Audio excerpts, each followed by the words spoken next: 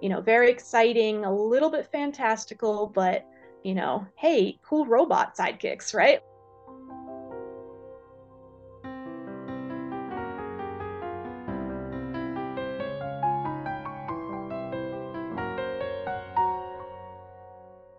From the Museum of Science in Boston, this is Pulsar, a podcast where we blast off for answers to the most inspiring questions we get from our visitors.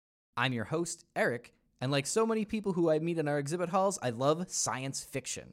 And while chatting about our favorite sci-fi movies and novels, a guest once wondered out loud whether science fiction authors started out as scientists or creative writers. To answer that question, I knew exactly who to turn to. After a fantastic career as an educator here at the Museum of Science, my friend Katie Slivensky went on to become a successful author. Katie, thanks so much for joining me on Pulsar. Thanks for having me, Eric. So a lot of times when we have sci-fi authors, some of them come more from the science world and then start writing fiction. And sometimes people are more from the art side and they write and they're good at writing and then they have to learn the science to go. So which end did you start from? Can I say both? Yeah, both is an answer. Yeah. No, I'll say this much. As a kid, I made two declarations by the time I was age 7. One, that I wanted to be a children's author, and the other was that I wanted to be a paleontologist. And I went on to do both things. So I've stuck with one longer than the other. I'm still doing the author thing. I've backed away from the paleontology thing, but it did lead me down the road of getting to work at the Museum of Science in Boston for a long time, where I kind of became a jack of all sciences. And my favorite was space. So that immediately started feeding into my writing. Cool. Well, that's a lot of things. Like you said, it's rare for someone to be able to do both of those things. So why don't we start with your education, like in school? So you said you wanted to be a paleontologist. Did that carry through all throughout school, or was that something where you said by you were 10 and then some different subjects in school took hold more of your interest? How did it work? Yeah, no, I stuck with it. I was really into dinosaurs as a kid, and I was the dino kid, and that carried on for a long time. I would say that in middle school, I began volunteering at my local zoo, and I began working there in high school and through college. And I remember at the end of high school thinking, like, do I want to become a zoologist and not a paleontologist? Do I want to switch it up?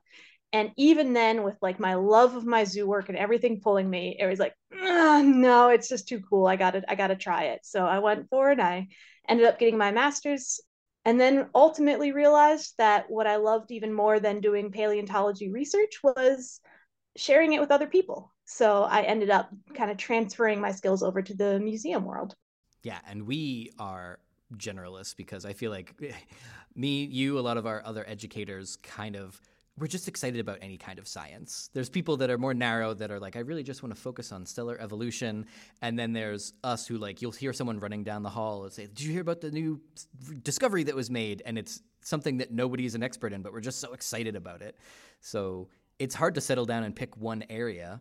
That was the hardest part about paleontology for me because I kept having other interests. I remember in college, like I was taking courses in physics and genetics and all sorts of things that were just interesting to me. They weren't needed for my major, but I wanted to do them. And then when I went on to grad school and the whole message there is focus up, this is your one thing. I was like, what about all the other things though? Which I think is what really led me back to the world of museums. So at the museum, you got to teach everything. Was there particular favorites that you had? Oh gosh, I mean, I really enjoyed it all. We did, the lightning shows, the animal programs, all the physics presentations. But I think the one that kind of came out of left field for me when I started at the museum was astronomy, because I came in and initially was told one of the reasons they wanted to bring me in was my paleontology background. And I walked in the door, and the first thing they said was, we need you to teach our portable planetarium shows. And I said, oh, all right. They're like, do you like space? I'm like, well enough, I suppose. Let's go. And that's kind of the world of museums, right? You just, if you are a curious, eager, sciencey individual, like you will do well at a science museum. Like you just be open and go for it. Yes, I came in just being obsessed with space and everything about human spaceflight and astronomy and the latest discoveries. And everybody finds their other things. Like Like I said, we're all generalists. We love everything about science, but like anything about obviously dinosaurs, but things like whale evolution and the latest, transitional fossils that are discovered showing like what whales look like 250 million years ago. It's funny how what you read one article one day and then the next year you're a little bit more into it, and then next year you're a little bit more into it, and then eventually you're teaching a whole course on it. Yeah, yeah. I love that, Eric, because we have mirrored paths there. One of the primary groups of animals I studied as a paleontologist was ancient whales. And I, worked on their fossils, especially the transitory ones where they were, still had legs and were still coming up onto the land. And then I ended up having my other science interest that took hold was space, right? That got me so interested. I was able to start teaching planetarium shows. They ended up putting me in charge of their observatory program on the rooftop that they used to run. And we, just got to gaze up at the night sky with so many members of the public and hear, the wonder from everybody. And there's the same wonder I'd get from the planetarium shows. And the one that stuck with me the most was when I would do planetarium shows for kids. And they would have the realization that it would be their generation going to Mars.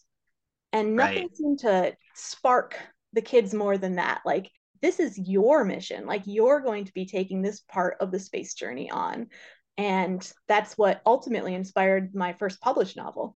Yeah. So what's the story there? Did you just start to hear that call a little bit more of, I still want to be an author and I still want to do that? Did you do it kind of like in your spare time, or did you say like, okay, it's time to go on another adventure and try something new? How did that start out? Yeah, I never really stopped writing. So I wrote my first book when I was in elementary school. I always like to share the story that my teacher came around the classroom in second grade with a 15-minute creative writing assignment. And we were meant to turn it in at the end of 15 minutes. And I always turned in my work on time. I was a very, quote unquote good student, right? Like I didn't like to be late or break rules. And I was horrified when I was not done after 15 minutes. And I just looked at him. I must have looked like a little deer in the headlights, like, oh, I'm not Mr. Martinez, I'm not done. He said the best thing any teacher could have ever said to me or to anyone. And he just said, you know what? Turn it in when you are done.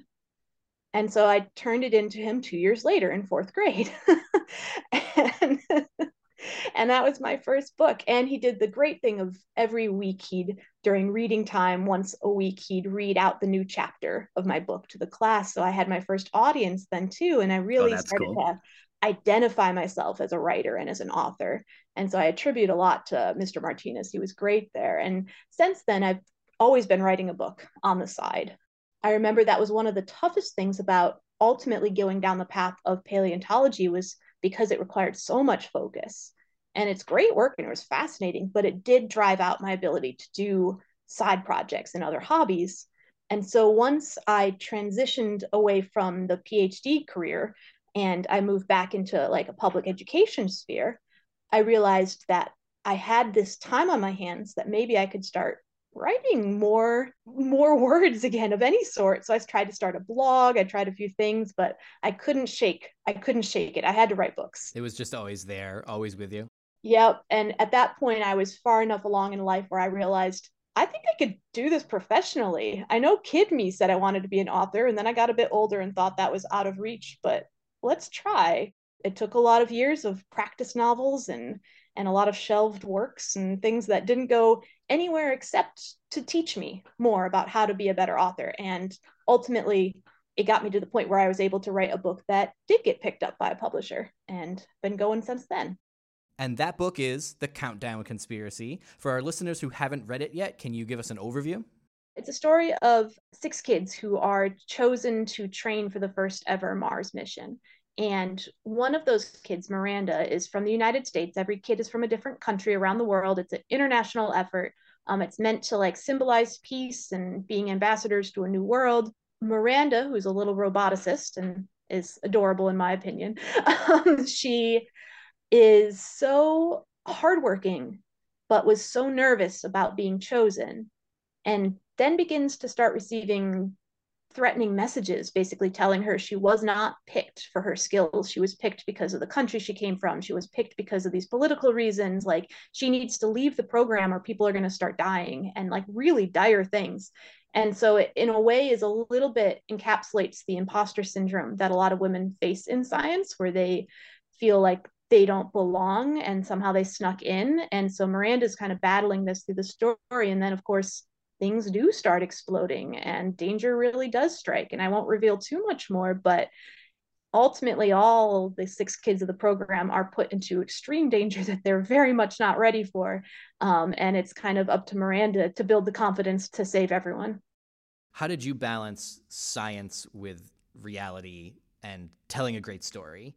That was incredibly important to me. That was the basis for the Countdown Conspiracy, and it's pretty much the basis for everything I write, is that I want the science to be very grounded, very realistic. I'm not in the business of like making up anything too outlandish. Obviously, it's a work of fiction, so I play a little fast and loose. I said it what I called in the near future, so I didn't slap a date on it because I didn't want to commit to a certain date. I basically immersed myself in research into space programs, space travel. I watched a lot of NASA TV because they have great live streaming things all the time. And so I just watched people up on the space station. Like, I just have that running because they have those live feeds. And just from that alone, you could just really start to feel like what it must be like to be there. You get to observe the types of things they were doing for maintenance. We had some great exhibits come through the museum by happenstance around that time about that very thing. So I did some museum visits. I went down to the Kennedy Space Center and did a behind the scenes tour down there and got to really see, what these control panels look like up close, and the history of space travel, and particularly like build out that sort of angle of it, because I've never been to space, Eric. I've never actually flown like a space shuttle myself. A very few people have. The best I could do was just go after every resource possible and immerse myself in it. And ultimately, I think that's what makes that book unique. Is there's a lot of books about kids in space, and a lot of them lean towards the like alien side, or the like going, planet hopping, or like things really far in the future, and they're all traveling at light speed, and all that is super fun. But I was curious to see if I could make something feel like Apollo 13, but a story that had kids at its center and was, obviously fictional, not based on reality. But that was kind of my goal. So to wrap up, what kind of advice would you have for, I would say, anybody who wants to be a writer, and not just kids, but anybody who wants to just pick up guys used to say pen, pick up a keyboard, just sit down and tell a story. Is there any kind of thing that you've learned that would be the most useful for somebody who wants to give it a shot? I'd say listen to your heart, which sounds cheesy, but what pulls you? What has interested you? Because that is going to be where you're going to have the most compelling story to tell in turn. So as a kid, I was obsessed with Star Wars. That was my thing. And so you can see that feeling going forward in my books, right? Like, very exciting, a little bit fantastical, but hey, cool robot sidekicks, right? Oh, yeah. um, that the but I think that a lot of times people put such a focus on creating something new that they don't do enough reflecting on what has built them as a creative. So my advice would be to sit down, list out, half a dozen things that have really impacted you in life, and let your brain mull those over. And from there, you're going to start to see some really interesting ideas spark. All right. Well, Katie, thanks for talking to us all about how to become an author and your journey. Well, thank you. This was fun. To keep up with Katie and her upcoming book releases, visit katieslivensky.com. And be sure to visit the public events section of our website, mos.org, for all of our different book clubs for scientists of all ages. Until next time, keep asking questions.